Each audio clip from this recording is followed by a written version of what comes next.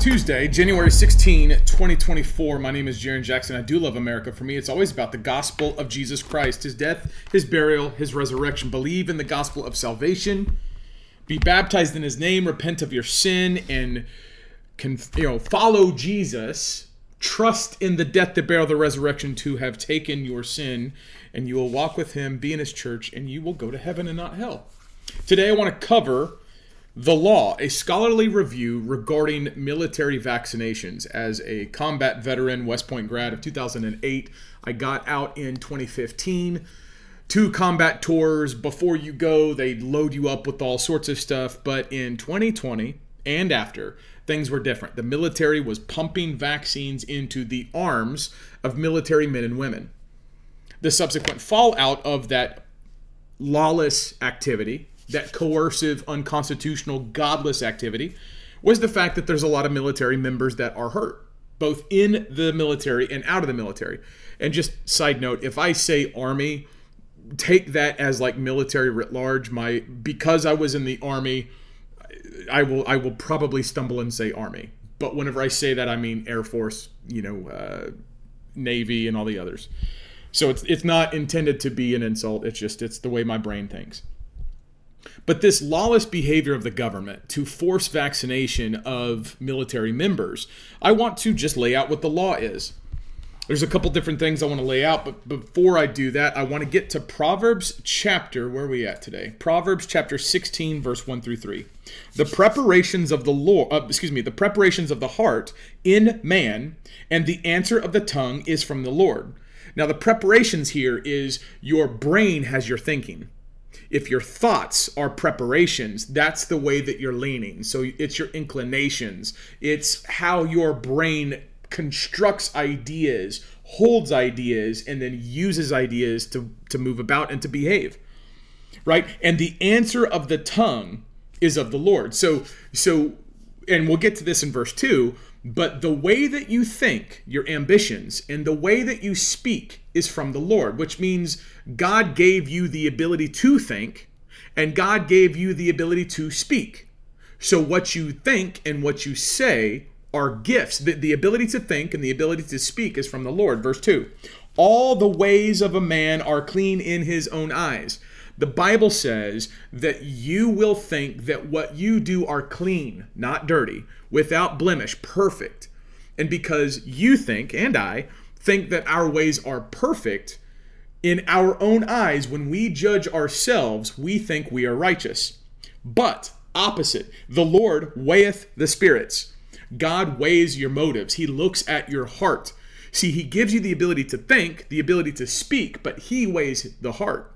So he knows your heart despite what you think and despite what you say. Verse 3 finishes, commit thy works unto the Lord, and thy thoughts shall be established.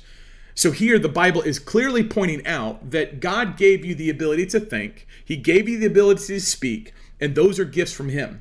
He says that all the ways that you do things are going to be clean in your eyes. But God weighs the heart. And so the Bible says, commit all of your ways to him. This is where you are culpable. This is where you have the power and the decision to say, I'm going to commit to the Lord. God gave me the ability to think. He gave me the ability to speak. Even though I'm going to be perfect in all of my ways, in my opinion, I'm going to commit my ways. That is my speech and my thinking to the Lord. So if I do that, commit thy ways unto the Lord, and thy thoughts shall be established. If you commit your heart to what God wants, your ways, your thoughts are going to control what you say. And so if this is the case, you're going to commit your ways into the Lord. The reason why we start out with the Proverbs is so that we understand the base of wisdom is the fear of the Lord is the beginning of all knowledge and wisdom. I want to direct your attention before we get into the law to the way that you can help support what I do. It's at patriotswitch.com/Jaron. It's an opportunity to spend the money that you're already spending with household goods, laundry detergent, if you're a girl, cosmetics, vitamins, protein powders, those types of things. And you can switch that over to American manufacturing, take the money out of the godless commies and put it into American manufacturing.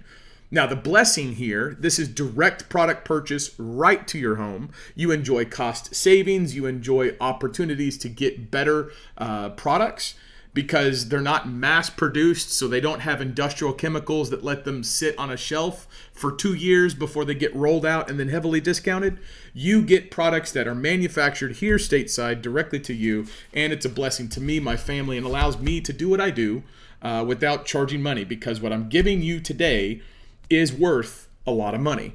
I'm giving you the knowledge, which is the law, and it has been hidden from you. Luke 11:52, Jesus says, "Woe unto you lawyers, for you have hidden the key of knowledge."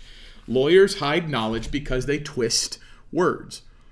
The twisting of words lulls everybody to sleep, and we don't focus on the individual words. In the law, precision is critical. If you are not precise in the law, you lose in the law. So with that, I want to start with this Declaration of Military Accountability. This Declaration of Military Accountability. Can I make this bigger? Oh boy, how do I make this bigger? This? Nope. How about we just do this? Yeah, there we go. This Declaration of Military Accountability is from a veteran named Brad Miller. How do I get this off? There we go.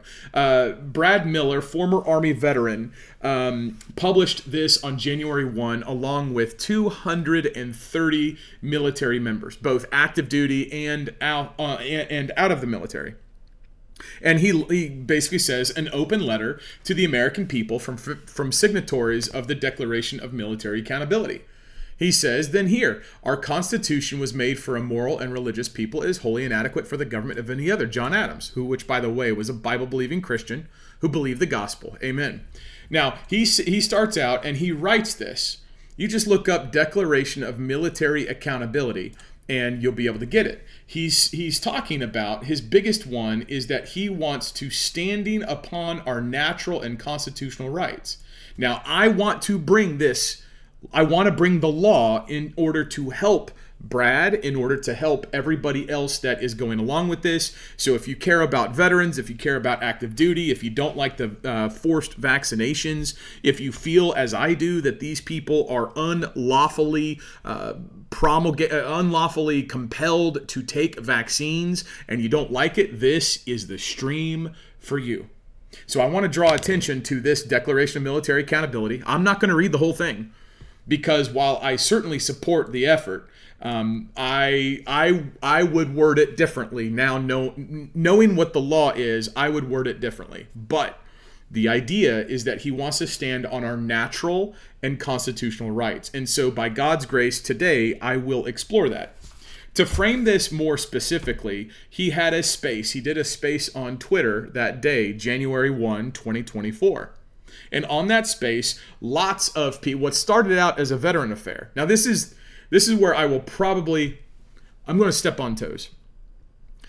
Brad Miller lost his career, or I should say he did not take the shot. He gave up battalion command, and he got out, which means he lost his career because he wouldn't take the jab, and he wouldn't compel his soldiers to take the jab. So kudos for that guy. The issue is because people don't know what the law is. They don't know how to assert their rights in the law. So whenever people come and abuse the law and violate their rights, normal people do not know how to express that. We don't know how to assert that in the law. And on that space, there was Marjorie Taylor Greene, there was General Flynn, there was also Matt Gaetz. Matt Gaetz put up a post on his congressional statement that said, and this is from January 5th, Matt Gaetz supports anti-vax mandate, Declaration of Military Accountability in X space. Now, see, this is where, and Matt Gaetz is an attorney. He's a public servant sworn to the Constitution, but he's an attorney, and this is where I want to be respectful. Politically, I agree with him, but in the law, he's wrong, and he should know better because he's an attorney. But because attorneys haven't been taught what the law is, which is why we're going to lay out what the law is, this is where we need to be precise. So you can say, and I believe that Matt's motives are good for the people that were injured. But I'm concerned about the people that were injured. I'm concerned about the American people. And that's why my purpose here is to bring people the knowledge of the law. I don't care about attorneys. I don't care about the government or judges or anything. I care about the people understanding their rights and standing on their rights according to the law in such a way that nobody can argue against them. And by God's grace, that's what we're going to try to accomplish today. This morning, I asked a question on X. You can follow me there at Jaron Jackson, where I said, do you want me to do a space on military members, present and past, can assert their rights and get remedy for forced vaccinations and or removal from active duty for refusal?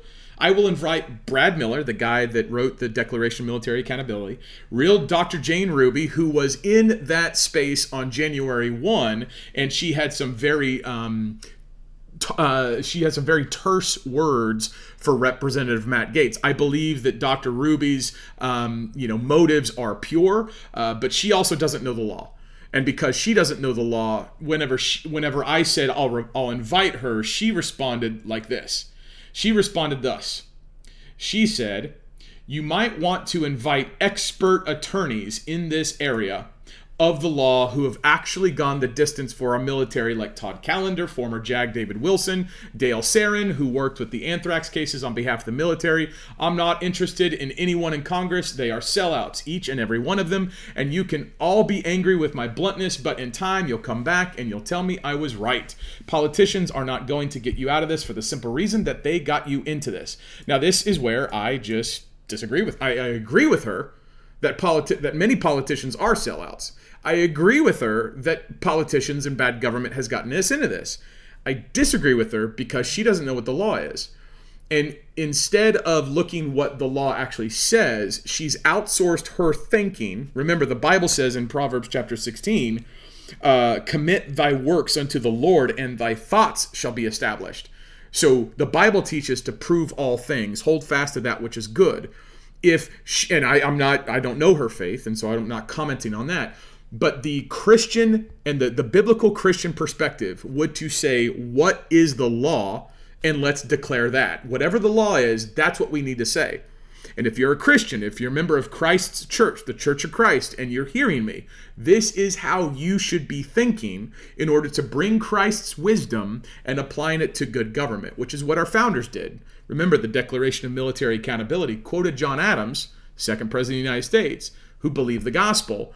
And he said the Constitution was written for a moral and religious people. It was written for Christians, and Christians do what? They establish their ways based on what God says because we know the scriptures. So if you're not reading the Bible, you're not going to understand your Constitution. If you don't know what the Constitution says, you're going to export your thinking to attorneys. So I don't want to take the pot shot, but recognize that someone with a large following, national profile, who is known as a firebrand to get people their rights and a champion of the people, she is still outsourcing her authority to attorneys. We're not going to do that. We are, by God's grace, going to stand on the law. So with that, let's go ahead and stand on the law. If I were to ask you, what is the law about vaccinations in the military? Chances are the average American would say, well, the Uniform Code of Military Justice. If they answered at all, I mean, the average American probably doesn't know that, but the average American who actually is concerned about the military and whatnot, they would probably say, oh, let me back up. So instead of vaccines, if I just asked, what law governs the military? How about that? And maybe we'll address these other, kind of proximate alternative conspiracy theories about the military's in control. What law governs the military? Someone's calling me. Yeah, someone's calling me. I'll have to call him back. What law governs the military? Now, the answer is the Constitution. But we can't just say that. We got to show it. We got to walk things through. See, the difference right now is that our bad knowledge has taught us the Constitution is the supreme law of the land, but we don't know what it says. We don't know what it is, which means we don't know how to apply it. So let me go very deliberately, and I'll just say that the vaccines that are being compelled into arms of anybody, is a liberty interest. So your liberty interest is secured in the Constitution. When the Constitution, both the state constitutions and the U.S. Constitution, say that you have the right to liberty, your liberty is your freedom to choose how you live. And this, and we're going to open up the books here in a second, but this, whenever we speak about health, is an issue that is individual to you. But don't let me just say that. Let me get the book out. The very first thing I want to do is I want to start with this idea of the Constitution. Let's just start with the law. Let's go to our U.S. Constitution. And if you go to Ballotpedia, you can look up the Constitution. It's right here, U.S. Constitution. Now we want to go to Article 1, the legislative branch. Now, your constitutions are public trusts, and if you want more information on this education, you can go to Real Dave Cares for You. He's my teacher in the law. He's my friend and brother in Christ. Dave Jose Cares for You with the number 4 and the letter U on Twitter, or X, whatever it's called. So here's Article 1, U.S. Constitution. Article 1, U.S. Constitution, Section 8. These are the granted powers of the U.S. Congress. So the U.S. Constitution... The U.S. Constitution grants power. Let's do this explain sketch first. What I do from time to time is I do explain sketches where I tell people, I draw the explanation, and in that way people can see what their government is, because a lot of people are visual learners. So here we go. There's the piece of paper, always from scratch. Now we want to say military vaccinations, right? Military vax. Now, we always begin with God of the Scriptures, because he, in Genesis 1, in the beginning, God created the heavens and the earth. Now, he changed a new covenant called the gospel, and the New Testament is the blood of the new covenant is the only way to salvation. That's the death, the burial, and the resurrection. That's the rock rolling to the right. So the death, the burial, the resurrection of Jesus Christ. And when Jesus Christ physically rose from the grave, Matthew 28:18 through 20, he said, all power in heaven and earth. So all power in heaven and earth are given to me, therefore go. And when Jesus said go, that's a commission. Now the difference between the Great Commission and the previous Old Testament is that this commission is now proselytizing the good news of the gospel. The way that you get right with God is the gospel of Jesus Christ. Now, in the Old Testament, before Jesus physically rose from the grave, God's people weren't supposed to go tell and spread the message. Now that we were told to go spread the message, now the people have to apply Christ's wisdom for the government of the or for the obedience of the nations. We call this we the people. Now, in Matthew 28:18 through 20, you have all power in heaven and earth are given to me. Therefore, go to all the nations and make disciples, baptizing them in the name of the Father, the Son, and the Holy Spirit, teaching them to obey all the commands, and lo, I'll be with you always, even until the end of the age. So we are supposed to use Christ's wisdom to make the world obey him. Does that make sense? And as we do that, we the people, our founders were Christians.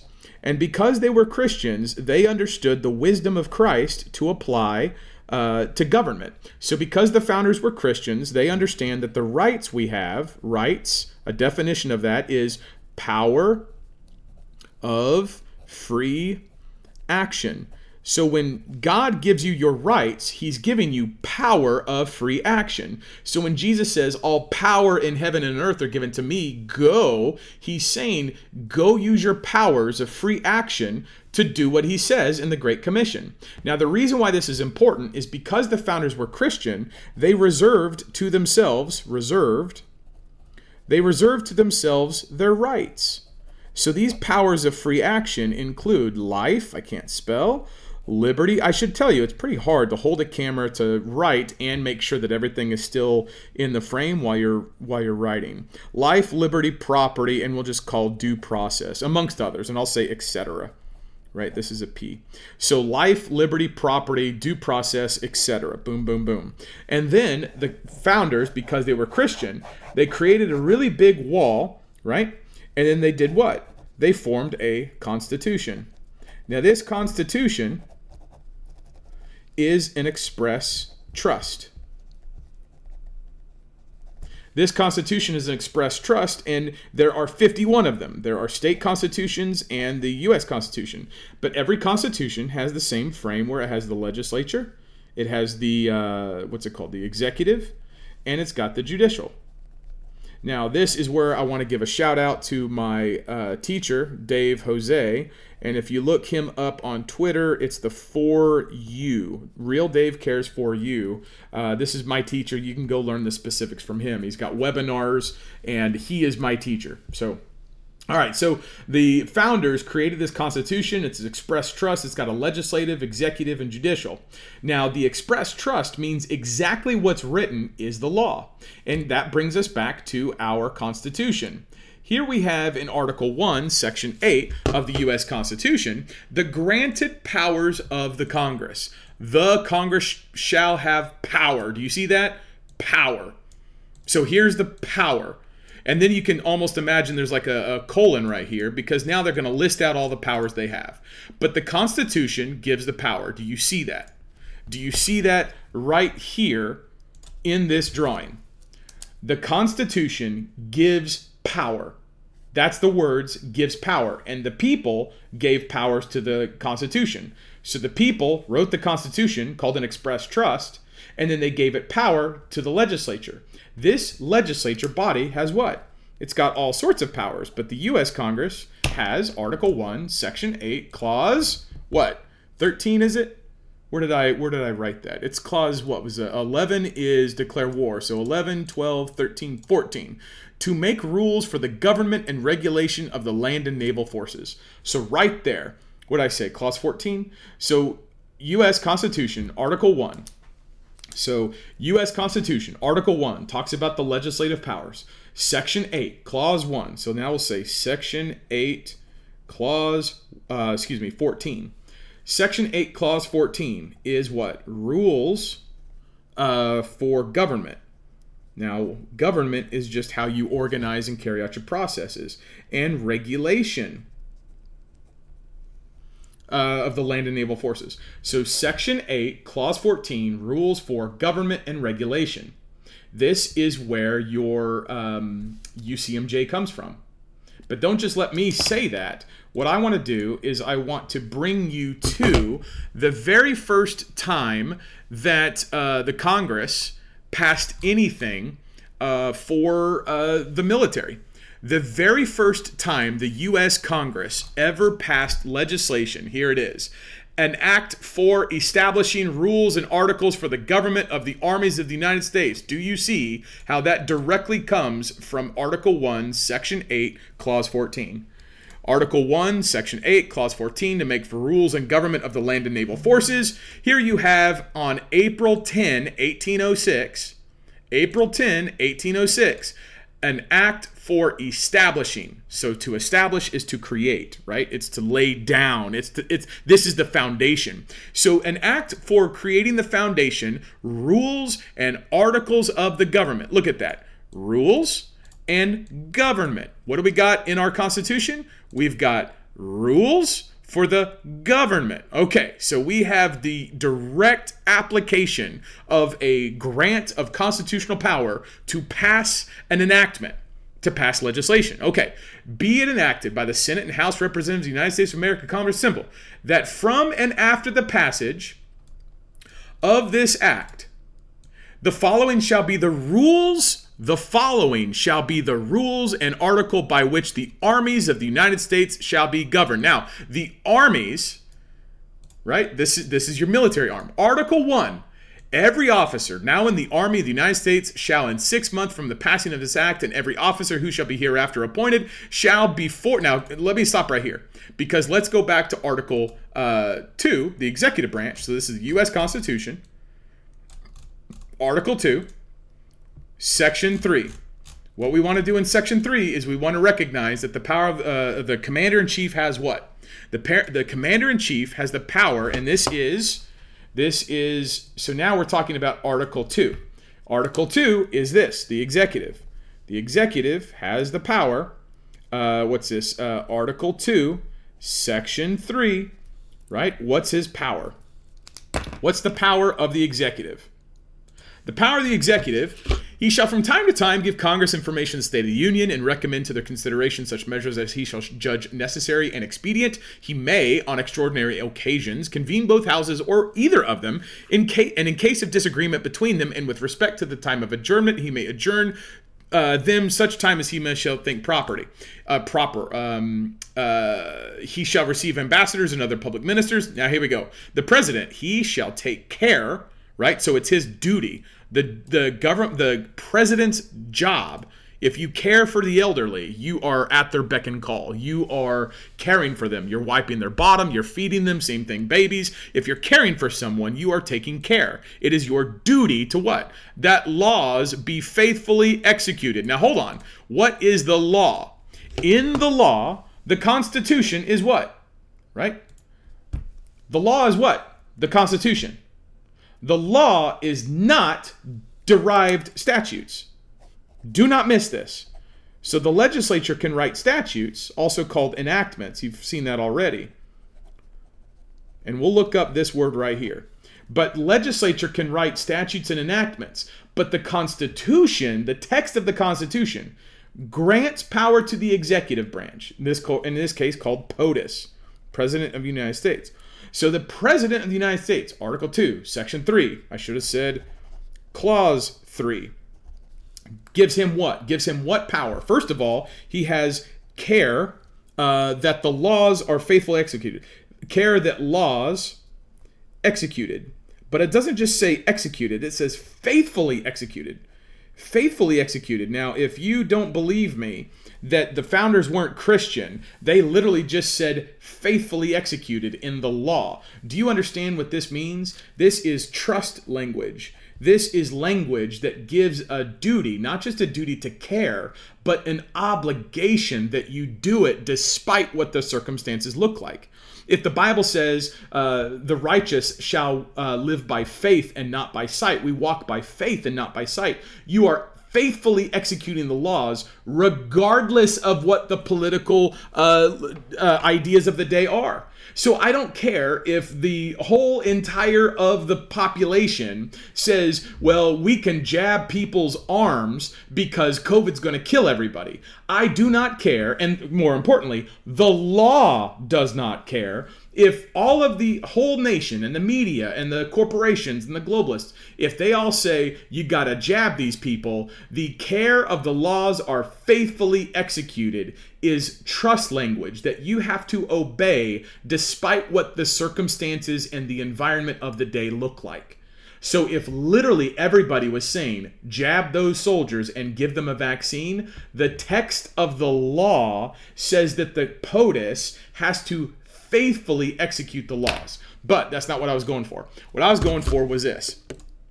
And shall commission all the officers of the United States. Now, to our explain sketch here for military vaccinations, what is this called?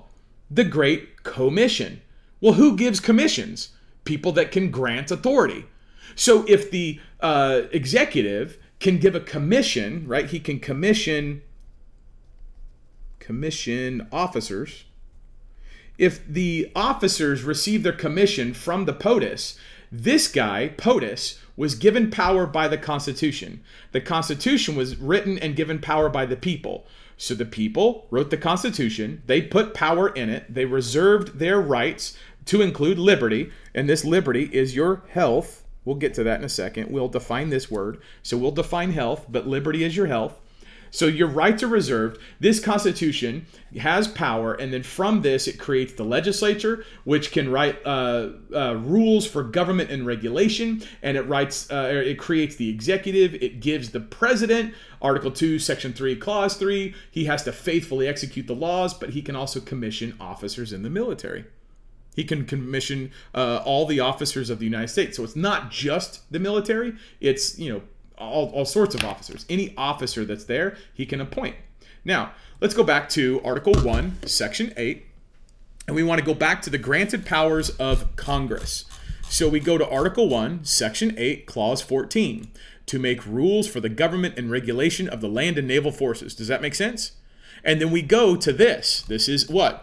An act for establishing the rules and articles for the government of the armies of the United States. This is April 10, 1806. This is the very first time that you see this footnote. The rules establishing articles for the government of the Army of the United States, an act for better organizing the troops of the United States and for other purposes, right? So this is an act establishing the rules and regulations for the armies. It says what? Every officer, and that comes from what? Article 2, that comes from what? Article 2. Every officer, this is officer, every officer is Article 2, Section 3, Clause 3. Okay, so that's where the power comes from. Now and in the Army, they've got to every officer who shall hereafter be appointed shall, before he enters the office of his duties, subscribe these rules and regulations. Now, stop. Let's bring your eyes up. Let's look up the word subscribe. So when this statute says subscribe, what does subscribe mean? This is why we look up the word subscribe. I've got my Black's Law 4th. And I'm going to look up subscribe. So now we look up subscribe. Subscribe, literally, to write underneath as one's own name. Sub, under, scribere, to write, or to write below a documentary statement. And in its popular meaning is usually limited to a signature at the end of a printed or written instrument. Right? Also to agree in writing to furnish money or its equivalent. So you're writing something. It's written. You're literally signing your name. You're literally signing your name. So these people are literally signing their name to what? Article 2, look at this. It is earnestly recommended to all officers and soldiers, so recommended, but not mandated, to diligently attend divine service. This is the U.S. Congress passing legislation for the rules and regulations and the government of the military and land forces. And it's telling you to go to church. It's telling you to attend worship services. That should tell you what the original grant, right? With the original grant to make rules and regulation for the land and naval forces, the original grant in the Constitution is tracking to, hey guys, go worship. And all officers who shall behave indecently or irreverently at any place of divine worship shall be commissioned officers, be brought before a general courts-martial. You can go to a courts-martial for not going to church. I had a guy today tell me, let me just look this up. Let me do Twitter. If I do Twitter and I go to my stuff and I go to replies, I told some guy, where did I tell him? Oh shoot. I forget where I told him. But basically, here it is. So this guy, Jordan Carr's tweeting this guy, and this guy is what? Wow, because someone has a hobby you don't like, you're just going to poop all over their service to the country. Oh, you guys can't see this. Hold on.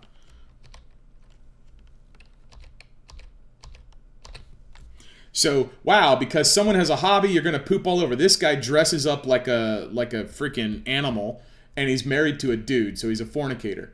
So, he goes, fascinating. So she says, grown men having a hobby where they pretend furry little creatures, which is a concern for preparing for war, thinking for service, but this should not be allowed in uniform. It's a disgrace to the uniform. So I agree, but notice that she's not actually making an argument in the law. She's giving an opinion, right? A disgrace is a subjective judgment. So then I say, don't tell him his oath that obligates him to the fundamental law in America, which includes the maxim, the purpose of government is to hold that preserve liberty, secure rights, and uphold the law of God. The fornicator violates his oath by personal conduct to the detriment of the public welfare, right? Then he comes back, where is that? Fascinating. Which law do I fail to uphold for cosplaying a fictional character? Also, fornicator. Really? This isn't 1875, and I'm not married to the dumbest thing I've heard in a while, okay? So all this other kind of stuff. And then I go back and I said it's a maxim of law. The Christian religion is part of the common law. And if you swore an oath to the Constitution. So basically that's my point, is that you go back to the fundamental law. I knew, he doesn't, but I knew the original legislative intent for the rules and government of the military is that it is earnestly recommended that they attend divine service. And they don't just attend a divine service, but that if they are indecent or irreverent, they can go before a general courts-martial. That's the morality of America. That's the law. That's what our Constitution enshrines. Now, it goes on to talk about contemptuous or disrespectful words against the president, of any of these other things. It talks about courts martial, it talks about all these other things. But notice it says any officer or soldier. Any officer or soldier, speaking to mutiny, speaking about going up against this type of stuff, right? It speaks about this. But in this, you need to understand there is, where was it? See if I can find it. What we're looking for. So here's your oath. I do solemnly swear. It tells you what your oath is. You have to take it before a magistrate. So it tells you how the court certificates and how the processes are, right? So it's talking about forming. You have to go to formation and how you violate that. How you have to be, given the certificate. So there's accountability measures. That's why you go to formation in the morning. They used to call it muster. So any officer. So here it is. I mean, you should presume a muster as a person. To any officer who shall presume to muster a person as a soldier who is not a soldier shall be deemed guilty of having made a false muster and shall suffer accordingly. So this right here is talking about how the military can't presume. Look at that. Presume. Any officer who presumes to muster a person as a soldier. So the military can't presume that it has authority over you. I mean, I hope you see that. I hope you can see that this saying, anyone who shall presume to muster a person as a soldier, means you can't muster, you can't force somebody into a military formation who is not a soldier, which tells you that there's two separate jurisdictions, which identifies that there are multiple jurisdictions, which necessitates that you identify the correct jurisdiction to apply this law. I hope that makes sense. If that doesn't make sense, play that in a loop like 15 times. But it goes on to talk about how, there's absence of leave, punishment for neglect. There's all sorts of other ideas. Now, what I want to get to, challenge of fighting, quarrels and defrays, settlers. There's also, so basically this is the conduct, like the Constitution says. There is nowhere, my point for showing this, there is nowhere in this legislation. There is nowhere in this legislation that goes against your secured rights. See, it talks about the behavior, how you speak, how you behave, how you do all of that stuff. Forcing a safeguard, right? It does not speak about violating your rights. Now, this is where, because we don't know the law, it talks about the proceedings of court-martial. Because people do not know their rights, they don't know how to assert their rights in the law, right? Because they don't understand that just because let me be more direct. When you swear to the Constitution, now you are subjected to the Constitution and the laws made in pursuance to the Constitution. But the rights that are reserved out of the Constitution, so they're accepted from the general powers of government. This is like a Heisman Trophy. Here is your rights, you've got them, and you're stiff-arming. The government can't touch it. You're accepting, you're reserving your rights from government. You do not give up your secured rights, your reserved rights, when you swear an oath to the Constitution, unless it follows the law that's made in pursuance to it. Nowhere in this legislation, and I argue nowhere else after any legislation, this is why you ask for the constitutional provision for the government to do what it's doing. And I'm going to help you walk through that. So in this original legislative intent, going all the way back to creating rules and regulations for the military, there's nothing in there about compelled vaccinations. There's nothing in there about compelling health. Now, I'm about to jump into this. So all I want to do is establish, all I'm trying to do with this, I'm just trying to establish the fact that the original legislative intent does not include the power given to the it does not include the power from the legislature to rules and regulations over your private health. It does not exist. It does not exist. Okay? So whenever the Constitution secures your right to liberty cannot be trespassed. It can't be trespassed just because there is a statute provision. Right? So let me see. Okay, it voids out all the others. Talks about crimes, talks about ranks. So there's no provision, and this is where you have to read with an idea that understand. This is where you have to read, kind of like what we were talking about with Proverbs. This is where you have to read. Sorry, let me do this. This is where you have to read, showing you my behind the scenes. This is where you have to read with a mind that has the frame of government. You have to read things from this because all statutes have to be read in context of the Constitution. So if the Constitution reserves your right to liberty, which is health, and we're about to see that, if the Constitution reserves your right to liberty, the legislature can't write a statute that goes against your rights. So whenever the legislature writes a statute that conforms to the rules for government and regulation, understand that the rules and regulation was about the behavior and never about the right of conscience, the right of health. This is why whenever people do religious exemptions, it's a hoax. Whenever you do a religious exemption, what are you really doing? When you religious hoax. See, it's hard.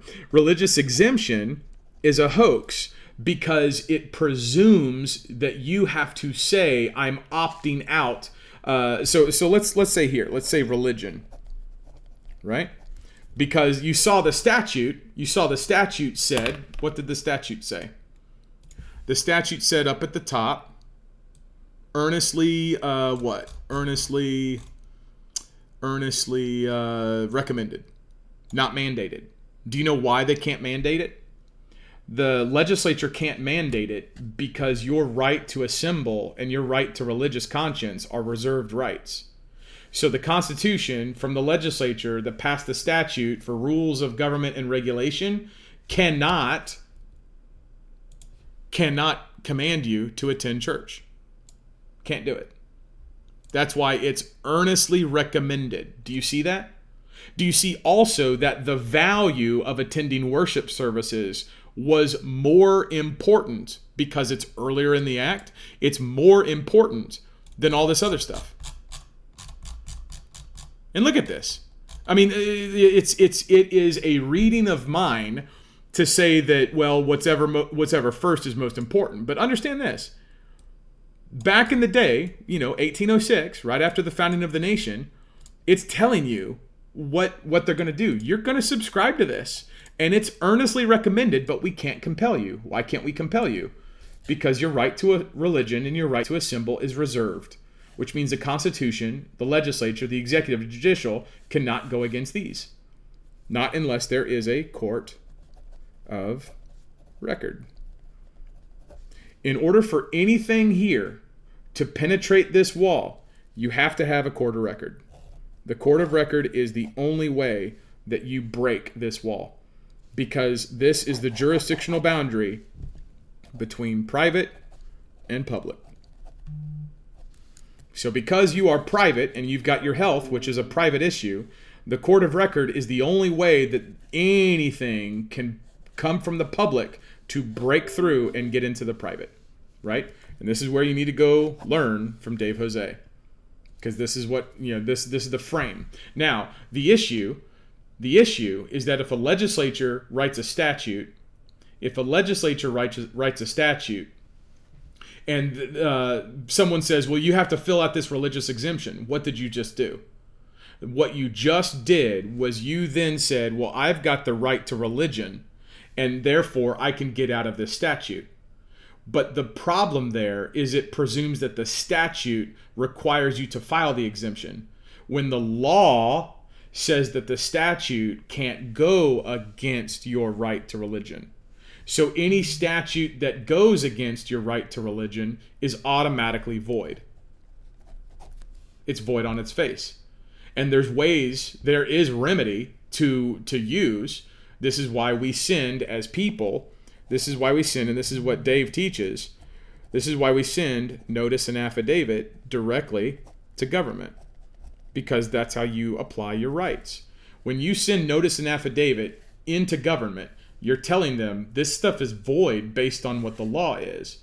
But no attorneys teach you this, because attorneys come from law school, and law schools teach statutes, rules, and case law. This is why when Dr. Jane Ruby, and I'm not trying to pick a fight, but when she says you want to actually get expert attorneys, why do I want to get expert attorneys whenever I know what my rights are?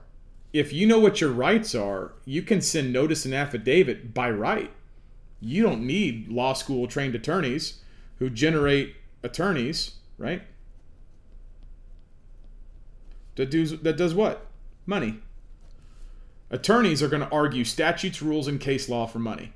So whenever you have an attorney, you're actually arguing downstream from here.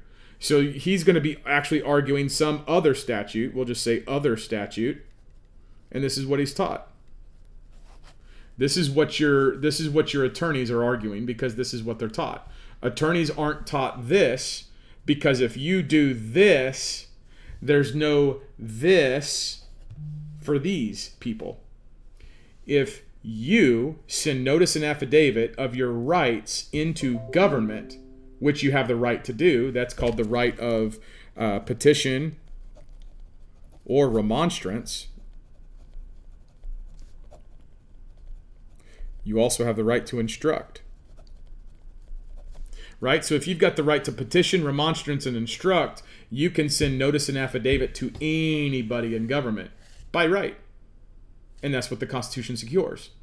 So if the Constitution secures your rights to send notice and affidavit into the government, why would you ever pay this guy in order to argue derivative powers that actually on their face are void, because they presume that you have to go fill out some stupid exemption to reserve what we already reserved to ourselves that we got from Jesus? That don't make sense. That's stupid. That's fake. This is why people are oppressed. This is why there's people say, you better go get the attorneys.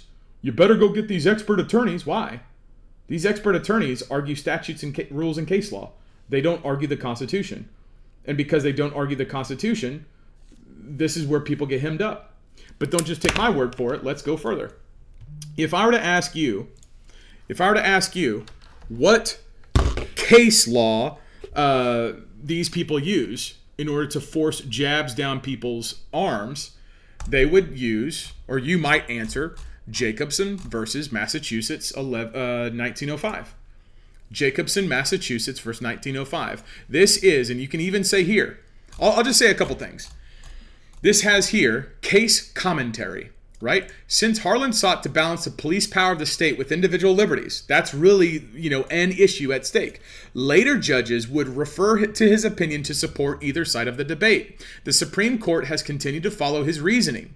This case became more prominent during the COVID-19 era, when it has been used to support shelter-in-place orders and mask mandates. The Supreme Court also denied an injunction to plaintiffs who were seeking to block a vaccine mandate for healthcare workers in Maine. All right, so this has incredible import on this issue. But before we go to this issue, let's look up more words. The next word I want to look up is code, as in the code, or the United States Code of Military Justice, the UCMJ. We're going to look up a code. When we look up the word code, we're going to look up this, handy dandy. Where is my pen?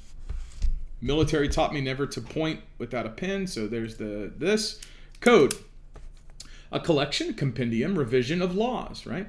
A complete system of positive law. That's that's cool. Positive law, scientifically arranged and promulgated by legislative authority. Legislative authority. Legislative authority.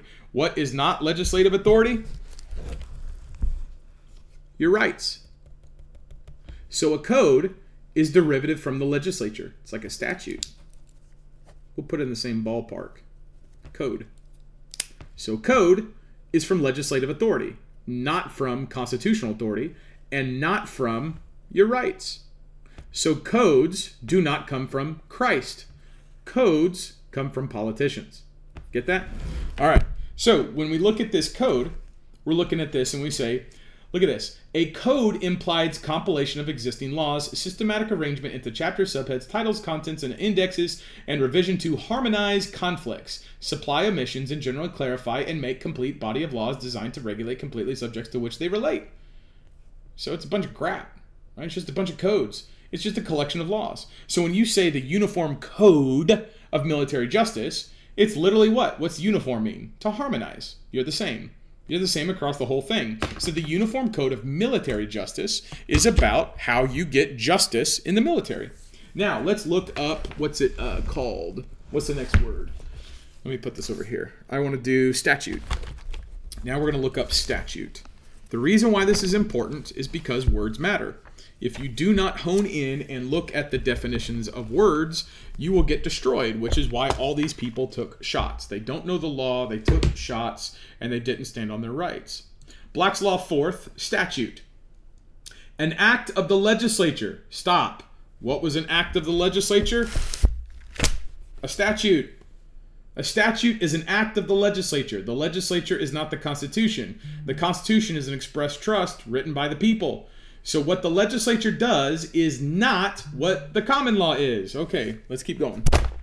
So it's an act of the legislature declaring, commanding, or prohibiting something. So if you are under the jurisdiction of the Constitution, you follow legislative statutes or legislative provisions. A particular law, particular law, enacted and established by the will of the legislature department of government. So if something, get this, if the Constitution reserves rights. Now let's just look at that real fast. Let's just look at that. I want to go back to the Constitution. I want to go back to the U.S. Constitution, and we'll go back down to our Bill of Rights. Bill of Rights. Bill of Rights, Amendment 5. You're not deprived of life, liberty, or property without the due process of law. There you go. There's your liberty right there. Remember that, liberty. So if you can't be deprived your liberty without the due process of law, there's going to be a law for how to deprive your liberty. Okay? But your liberty must be applied and must be deprived by, or excuse me, it should be tried by a court of record. That's a webinar of Dave's. You need to go look it up because I'm not going to tell you what else. So go look up Dave Jose's webinar on court of record. So here you've got, what's it called? Come on, camera. By the will of the legislative department of government, the written will of the legislature solemnly expressed according to the forms necessary to constitute it in the law of the state. Okay?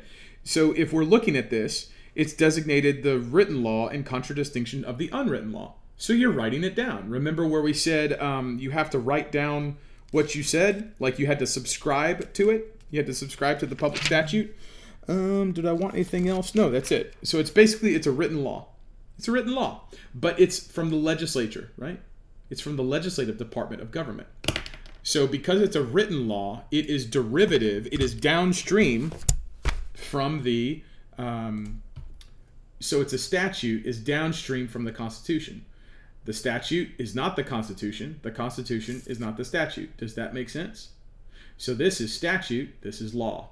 When people twist words and conflate the meaning of law to mean statute, what they're doing is gaslighting you and distracting you from this. They're distracting you from what the frame of government is. And they do that, one, for money, but two, so they can oppress you and crush you. Okay? So this is what's going on. Now, what's the next word I want to do? The next word I want to do is health.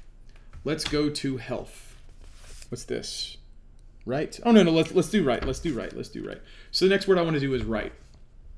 Remember on the explain sketch? Remember on the explain sketch where I said rights equals power of free action? Here's right. Black's Law fourth. Right? Where are you at? Come on now. Powers of free action. Rights are defined generally as powers of free action. You see that? Powers of free action. What does that mean? It means when Jesus says go, he's telling you how to use what you are free to use. So now we need, and that's why you need to read the Bible and know what he wants. So now remember the DMA that Brad wrote. If we go back to that, where are you at? Let's go back to this. Let's go back to this. Nope. This. He says, standing upon our natural and constitutional rights. So let's just look those up. Here is right. Oh, come on, camera. This does it to me all the time. Natural. Oh, shoot. It does it again. Natural rights. Natural rights are those which grow out of the nature of man and depend upon personality as distinguished, which means separate and not the same, from such as are created by law and depend on civilized society. So before the legislature writes anything, you have natural rights. These are your life, liberty, pursuit of happiness. This is why they wrote what they wrote. Okay? So those are your natural rights. See, by fair deduction from the present physical, moral, social, and religious characteristics of man. Religious characteristics of man. This is why the legislature cannot write in that rules and regulations of government that they can't compel your attendance to church. This is why they also gaslight you by saying you have to fill out a religious exemption. Because once you start saying, hey, I want to be exempt from this because of my religion, it presumes the fact that if you don't ask for the exemption, that you have to be compelled despite your religion. When the truth of it is, your natural right is the thing that no legislature and no rule or statute can go against. See, they've inverted it. They've inverted it and said, well, let me see if I can draw that. So you've got a right. Let's say here's God, and I don't want to insult, but God makes man. And man has rights because God is good. And because God is good, then when man makes government, which is just nothing more than a creation from his brain. Remember, Proverbs 16, 1 through 3, establish all your ways on the Lord. Government is then going to write statute. So how can a statute tell you, take the shot? How can a statute tell you to take the shot when God gave you the right and liberty and health is there? How can God give you the right to your liberty, which includes your private health decisions, but then you create something called government, which then creates a statute that then tells you to take a shot, and this statute says, unless file exemption. Unless you file an exemption, you have to take the shot. Do you see how they're now taking this, what God gives you, and making it subordinate to this? So you saying, oh shoot, my camera's doing bad. So unless you file an exemption, you have to take the shot. But that's saying that, well, hold on, I don't have to take the shot because the statute says I can file an exemption. No, that's actually taking your rights and subjecting it to the statute. You should instead say, because my liberty and because my private health is my liberty interest, it is not the government's liberty interest, which means the government can't write any statute telling me to take a shot, because if it does, it actually dissolves the government and goes against the way that we said to set up. This is what this means. This is not taught because lawyers make money. So now we're going to go to our rights. Now I say that, and my dad was a lawyer. My dad is in heaven because he believed the gospel. So I'm not bashing on attorneys. They just don't know the law. If they want to learn the law and humble themselves to know what's written, amen. I'll work with them. But if they're going to stand on stupidity and vouch for viciousness, I'm not about that. We're going to crush. So there's natural rights, but then Brad also wrote what? Constitutional rights. Where are you at, constitutional right? Is that forward? So here we are. Constitutional rights. There's a classic classification of rights with respect to the Constitution of civil society. Now understand, if you have a constitution, you have a society. Societies are voluntary. So if you enter into a society, you are voluntarily associating according to the terms of the Constitution. Thus, according to Blackstone, which is William Blackstone, which is the guy that wrote the book on common law, the rights of persons considered in their natural capacities are of two sorts: absolute and relative. Absolute, which are as such pertain as belong to a particular man, is your health. Is your health an absolute right? Remember, Blackstone said what? There's absolute rights and relative rights. Right? You just saw it. Absolute rights, right? Absolute and relative. Absolute, which are such as appertain and belong to particular men, merely as individuals or single persons. That's me. Relative, which are incident to them as members of society. So a relative right would be like voting, because that is only a specific class of people as members of society. An absolute right is your health. You can't make me take a freaking shot because it's my absolute right to health. Now, let's look up health. Let's look up health. And you'll see it written in the book. Health.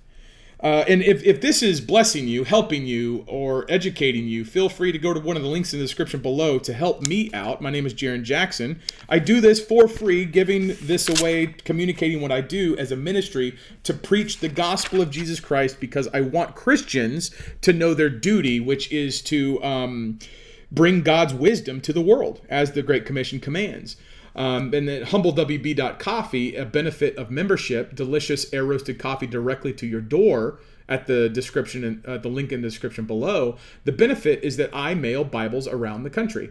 So the benefit is that the mission is to mail Bibles around the nation. And if you join, the benefit is that you get delicious air roasted coffee delivered right to your door. It's amazing. Health. State of being, state of being hale, sound, and whole in body, mind, or soul well-being. Ooh. Freedom from pain or sickness, the most perfect state of animal life. Not synonymous with sanitation. That's the issue. Not synonymous with sanitation. The right to the enjoyment of health is a subdivision of the right of personal security. You just saw that absolute rights as pertain to individuals and their personal security. One of the absolute rights of persons. Boom. Health. What? Come on, camera. One of the absolute rights of persons. There's your answer. You have an absolute right to health. So when the Constitution tells you that you have the right to liberty, you have an absolute right. There it is in writing. One of the absolute rights of persons. Now, where the government's going to get you is the government's going to say public health, one of the objects, not rights, of the police power of the state. Now, what did we say? The state is public, you are private. So the police powers are public. They are not private. So the public powers involve what? They involve the public health means the prevailing healthful or sanitary condition of the general body of people, which is not the same thing as an individual. General body of people is not me as an individual. So if the general body of people is like the 1,000 people at a football game, that's not me at the football game. I am me and us is we. Those two things are distinct. And if the government, which has a duty for public health, can only regulate that which is in the public. So if you tell me that I have COVID-19 and I show no symptoms of COVID-19, there's no public health issue. No public health issue. What you're doing is you're now breaching the trust and you're invading an absolute right of the persons. Right? And the absence of any general or widespread disease or cause of mortality. Widespread disease, which means there's evidence of the disease. a cough, blood, you're tilted over and you're just like throwing up. You've got observable what's it called? Symptoms. If you don't have any observable symptoms, how is it a public health issue? This is how they got COVID-19 rammed through.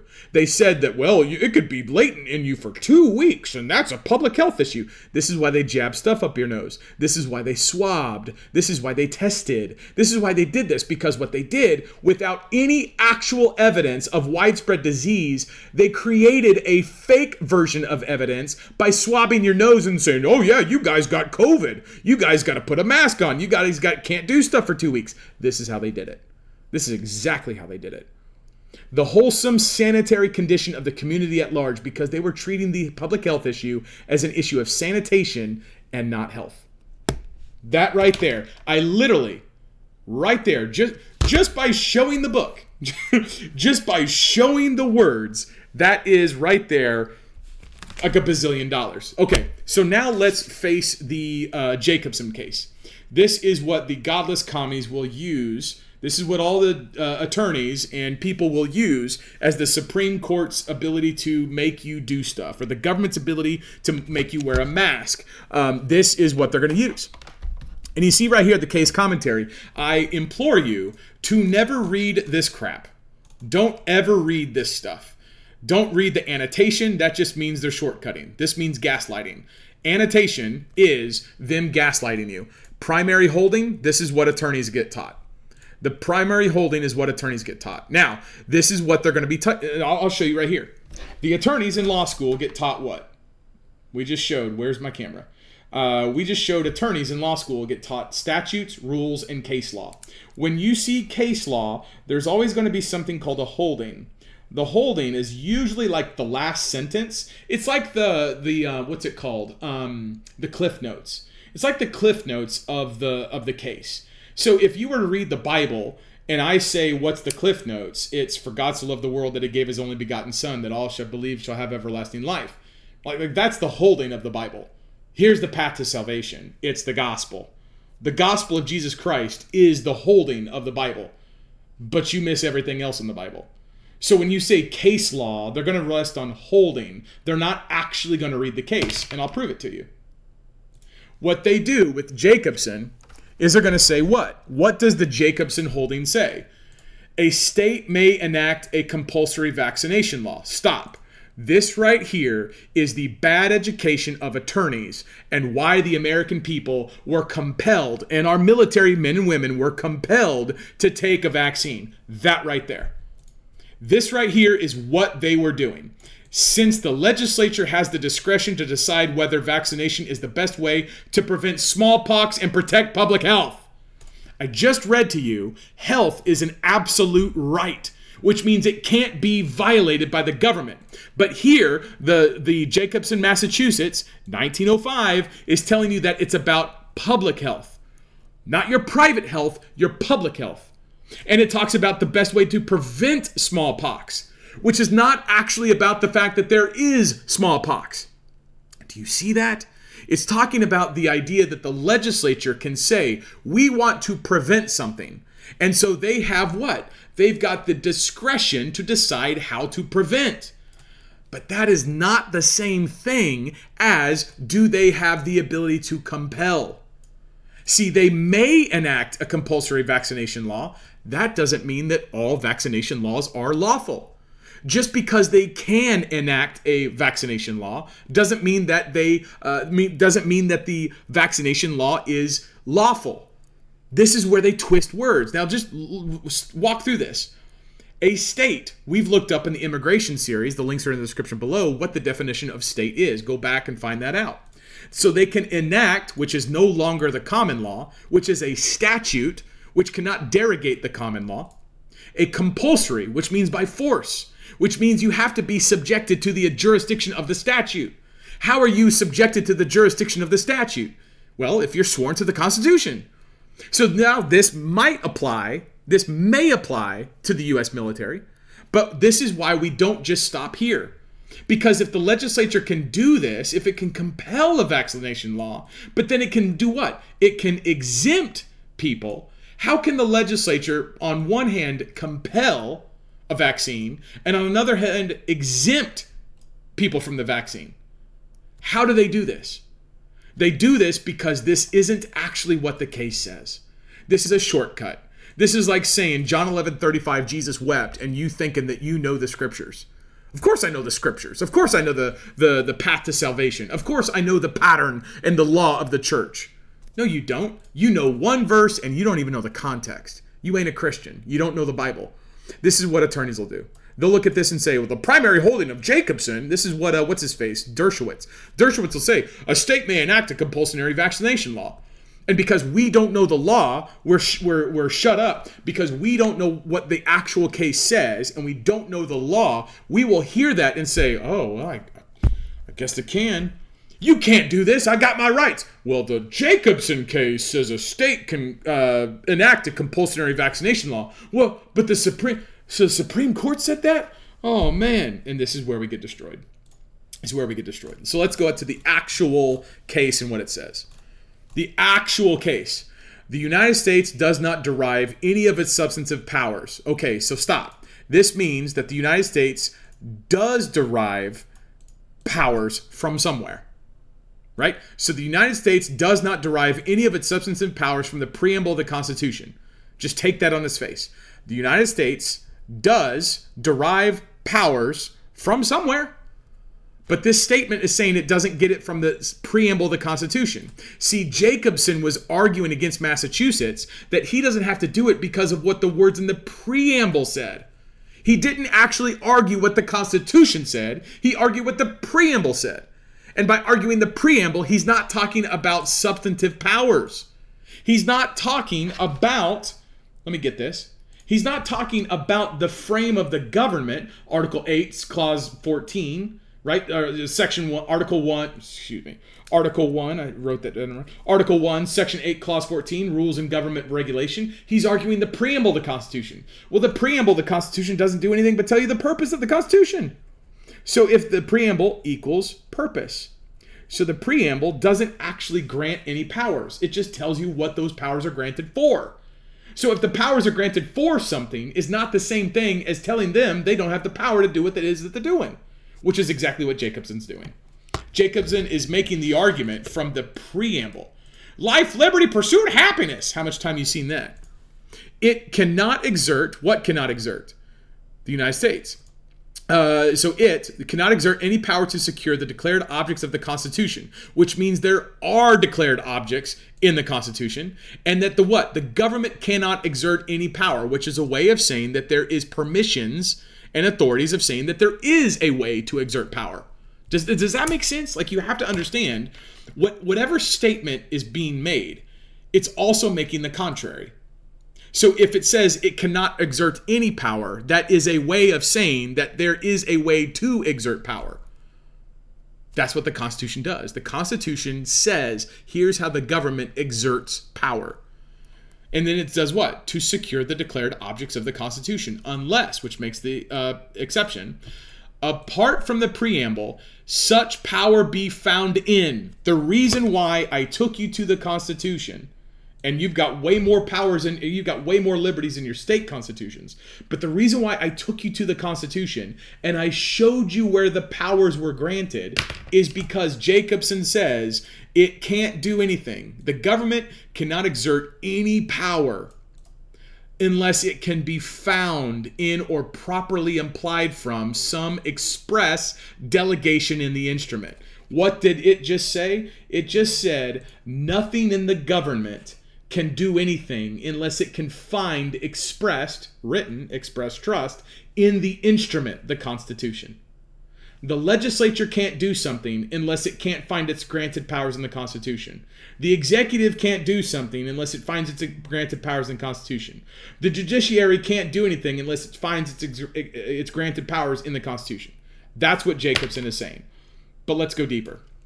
This is saying, while the spirit of the Constitution is to be respected not less than its letter, the spirit is to be collected chiefly from its words.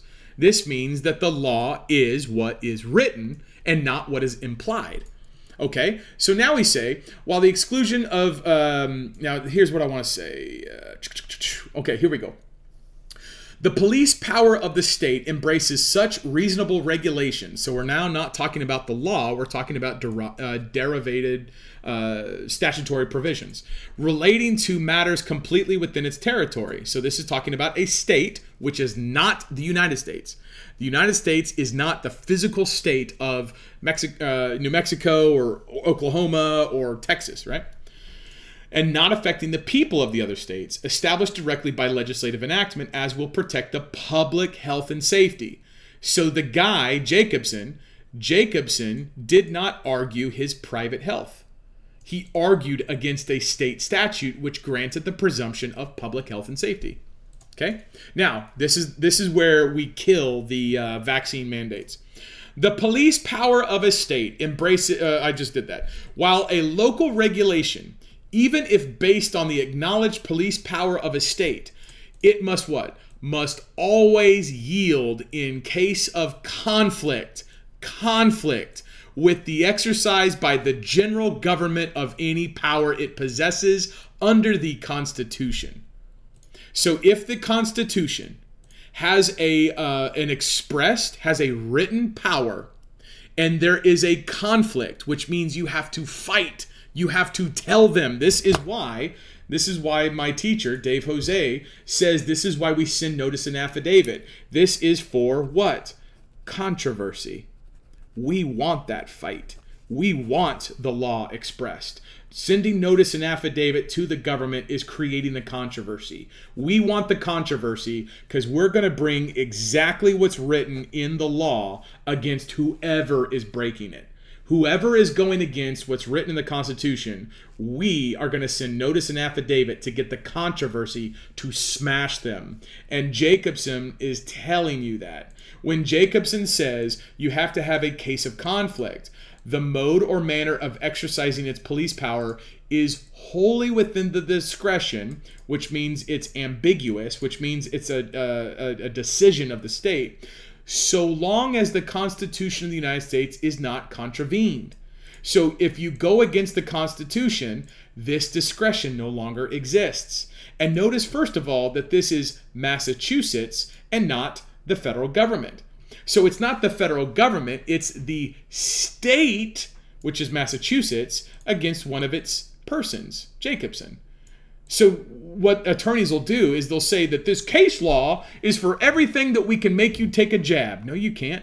This is for a state that had its public health statute challenged by the preamble of the Constitution. The preamble of the Constitution challenged the public police power of a state regarding public health and safety. What did not happen was Jacobson did not have a case of conflict by any right granted or secured thereby is not infringed. Jacobson did not tell you what his rights were, and he did not tell you that they were being violated. The reason why we give notice and affidavit is to tell people in government that our rights are being violated. We want the controversy. We want the fight. This is what we want. We want controversy in the law. Controversy in the law from people is what our rights are. The Constitution has to secure these rights. Health is a absolute right that is not inside the public police power, and it's not in the public health. We're not talking about sanitation. We're talking about the fact that you're putting your mRNA altering genetic bioweapon material in my body, and you're doing it as an act of the state against my secured absolute private right to health. And if you don't actually give notice and affidavit declaring what the law is, you don't get the controversy, which means there is no remedy. This is why when people say, well, we have to go to attorneys, you might want to invite expert attorneys. Why are we going to invite expert attorneys when the attorneys are going to argue the stupid freaking case law, which really only argues the holdings, and they don't even actually know what the laws themselves say? When the laws actually say You have, like, if you're claiming a right, right? If you're claiming that your right was infringed, it can't be arbitrary or oppressive manner so as to justify the interference of the courts to prevent wrong or oppression. You cannot infringe on guaranteed rights. If you infringe on guaranteed rights, it's over. Now look at this. Look at this. The liberty secured by the Constitution of the United States does not import an absolute right in each person to be at all times and in all circumstances wholly freed from restraint. Stop. Break that down. Now understand. This statement right here, the fact that you cannot just do whatever you want, that's what they're saying, which is true. But just because there are times when you can be restrained does not mean and is not the same thing as you are being vaccinated for public health and safety. This is the word game. This is the lack of precision and where these attorneys railroad you. So you will read this, and by the which way, it goes on to make the point. It says, the liberty secured by the Constitution, which isn't that what we just said? Isn't that what we just showed? Liberty secured by the Constitution, reserved, so it's secured by the Constitution, okay? The liberty secured by the Constitution of the United States does not import an absolute right. Okay, so we read what absolute rights were. Absolute rights are for the individuals, right? The individual man or woman. In each person to be at all times. So this is saying that the Constitution doesn't say that you can absolutely do everything you want at all times. The Constitution does not grant that, and it doesn't. And in all circumstances, wholly freed from restraint. Of course we don't have the ability to do whatever we want whenever we want, because that's not actually what liberty is. The liberty secured in the Constitution is your freedom to choose what you may do according to the law. This is the common law, which comes from the Bible. So if you don't know what the Bible says, you're not going to understand what the common law is. So you can't just do whatever you want, because the Bible says to flee fornication, right? The Bible says to thou shalt not lie. So we're not actually going to go against the common law, which is what this guy is saying. He's just not saying it in a very specific way. He's speaking around it, not to it, right? Nor is it an element in such liberty that one person or a minority of persons residing in any community and enjoying the benefits of its local government, not the U.S. Army, local government, should have power to dominate the majority when supported in their action by the authority of the state. So just because there are people acting at the local government doesn't mean that they can dominate the majority. Now, what does this mean in this case? In this case, he's saying that Massachusetts and the people in Massachusetts that want people vaccinated for smallpox can't compel it on everybody just because they are the ones that are supported in action by the state. Just because the people want something doesn't mean that it makes it lawful. Just because you want to do something doesn't mean that it's lawful for you to do something. Now he goes on.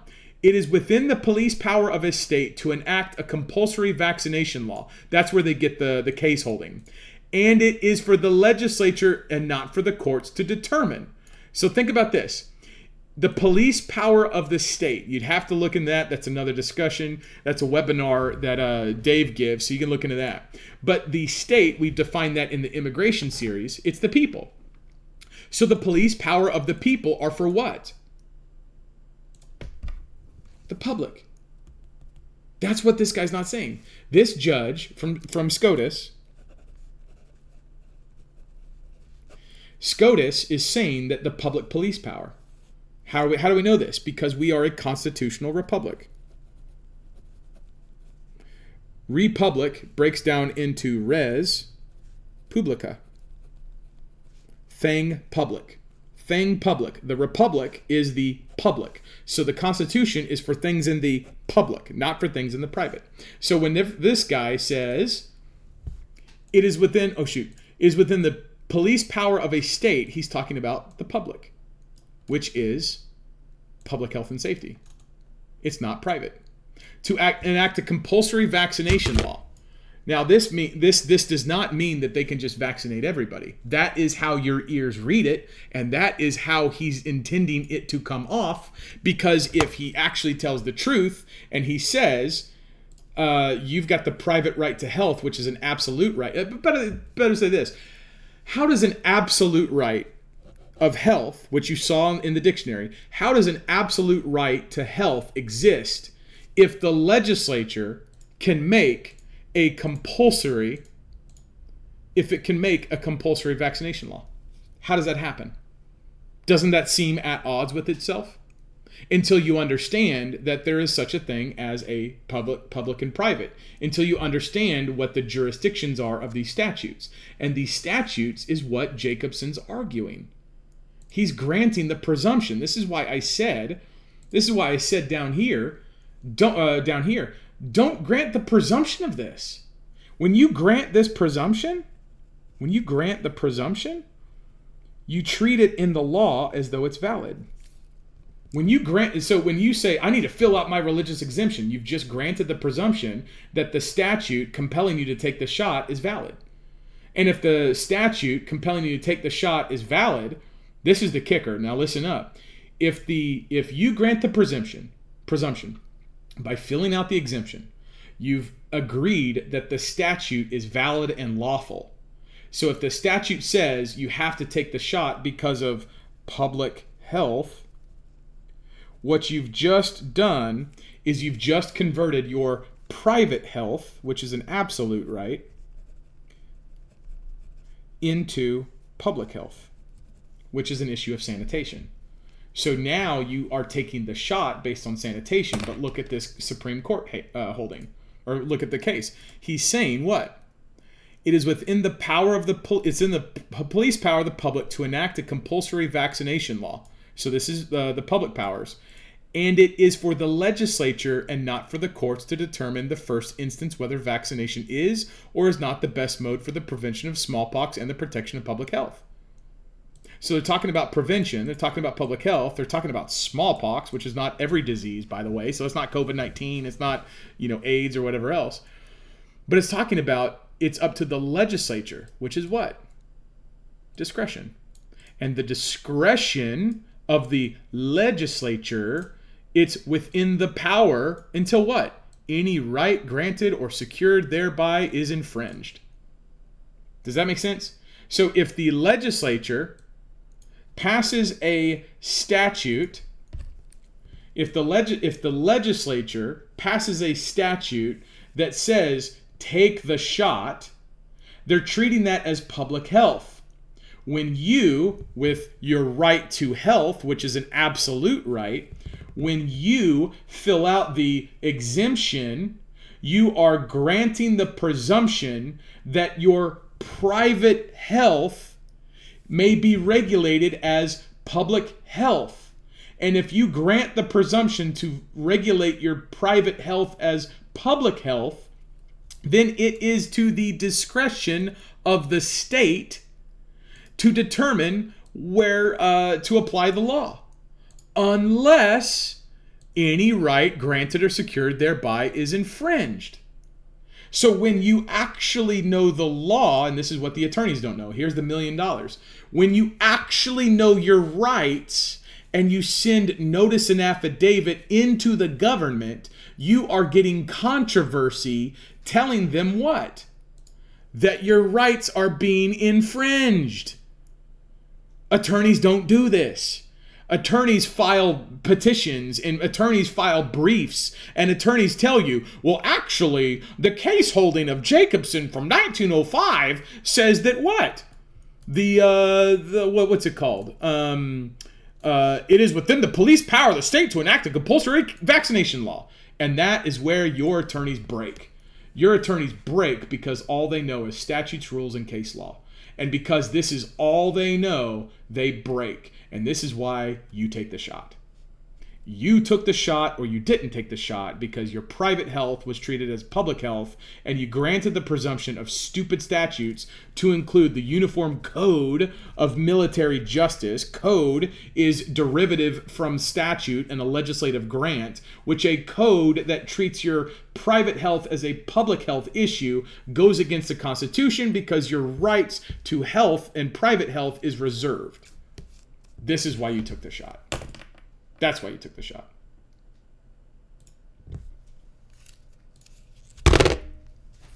This is where you need to look at your state constitutions. This is why you need to know what your rights are. This is why I advocate for you to go learn from my teacher. Dave Jose cares for you. His link's not in the description, but this is why you need to know the law. This is why you need to know your rights. If you don't know your rights, if you don't know the law, you're going to get destroyed. And this is the law. There is no arguing with this. I just showed you from the case law where the Supreme Court is telling you the only way that you can defeat the public police power to enact a compulsory vaccination law outside of the discretion of the legislature is a violated right. Violated or infringed right. And if you don't know your rights, when they get infringed and you go to an attorney and you argue case law or code or statute, you get crushed. And you get crushed because you're granting unlawful presumptions. You get crushed because you don't know the law. And because you don't know the law, that's why they jab you. That's why you lose your careers. That's why there are people calling for the accountability. Where'd it go? That's why people are calling for the accountability of military leaders. This has nothing to do with the UCMJ. Nothing. That's the part that people. That's the part that people won't know. That's the part that they won't listen to. Anyway. Listen, folks, I love talking about this stuff. I want to direct you again to my teacher, Dave Jose, the letter for you on Twitter. He's got webinars. You need to take those specific webinars in order to get all that specific knowledge and learn how to write notices, learn how to write affidavits, learn how to do that stuff. That's what he teaches. I'm directing you to him. At the same time, none of that matters if you don't believe in Jesus. I do what I do as a ministry to proclaim the gospel of Jesus Christ. Lord willing, I showed you on this picture, walking through, starting with the Bible. Where are we at? Starting with the Bible, the gospel, coming down the frame of government. This is Christ's wisdom. This is what the Bible teaches. And when we bring this wisdom, by God's grace, people obey. But this is because we want to glorify him because he is king. But none of that matters if you are not in Christ. If you do not believe the gospel of Jesus Christ, if you are not a Christian, then you are going to go to hell. I am a sinner. You are a sinner. Everyone is a sinner. When we sin, we break God's law and we separate ourselves from the Lord. The Lord will punish us forever in a lake of fire for any one sin, let alone all the sins. He's going to keep a perfect accounting of all of those sins, and we will be judged according to his standard, the Bible. And if we don't understand that, it doesn't matter because we are without excuse. The world testifies that there is a creator. You know by your conscience not to murder, not to lie, not to lust, not to steal, not to covet. You know these things. There's a reason why people take the name of Jesus in vain. They use his name as a curse word. They don't say Muhammad. They don't say Gandhi. They say Jesus as a curse word. The world testifies to Christ as king. And if you do not testify as Christ as king, if you do not believe the gospel, then you're going to go to hell. The gospel that saves is that Jesus Christ lived a perfect life. He died on the cross for our sins. He took God's wrath on him. He physically died, then physically rose from the grave 3 days later. His blood washes away those sins. Now, you've heard the gospel. The response to that gospel is you got to believe it. If you believe it, you obey it. because those two things are linked. The obedience of the gospel is that you will repent of your sin. You will turn away. You will go the other direction because sinning is wrong and you hate it because you serve the King. You will repent of your sin. You will understand that Christ is risen, and you will be baptized into his name. And when you enter his church, that water is a symbol of the washing away of your sins. You're dying in Christ. You're taking on his name. He's giving you his righteousness as though you lived his perfect life, and he was punished on the cross as though he lived your sinful life. This begins your walk with the Lord. It saves you, and it begins your walk with Christ, which means that your life will reflect him. You will point to him. You will glorify him. The Bible tells you how to do this. If you do not read the Bible, if you are not in the Word, how do you know what God says? And one of the dangers in this world, I just showed you how people twist words and do stuff. A greater danger is that you just don't read the Bible. Because if you don't read the Bible, your brain and your thoughts are not established on the Lord. If they're not established on the Lord, you're going to be deceived, you're going to be misled, you're going to be destroyed. Believe the gospel, my friends. Lord willing, I ask you to go to patriotswitch.com/Jaron if this was beneficial, educational, inspirational, edifying, equipping, or encouraging in any way. Please say thank you, and a great way to say thank you is take the money that you're already spending and switch it over to American manufacturing. Household products, quality products delivered right to your door. No godless commies can purchase a seat at the corporate table, so you'll never see woke, godless commie corporate policies. You'll never see them support anything. Make your dollars count in this economic war. Go to patriotswitch.com/Jaron. Sign up. If you don't want to do it, that's all fine. That's all right. Look at it. Hey, it's not for me, I'm out. No cost to cancel, no hassle to cancel. If you sign up, myself or someone will come alongside you and say, hey, here's how you do it. patriotswitch.com/Jaron, patriotswitch.com/Jaron. Please share this content. Share it with someone in the military. Share it with someone who wants to know what the law is on stuff. And I advocate for you to go to my teacher, Dave Jose, which is Real Dave Cares For You on Twitter. There's links in the description below for how you can help me share the content. Thank you very much. Lord willing, we'll be back tomorrow. Until then, I am Jaron Jackson. I do love America. Don't quit. Go to war.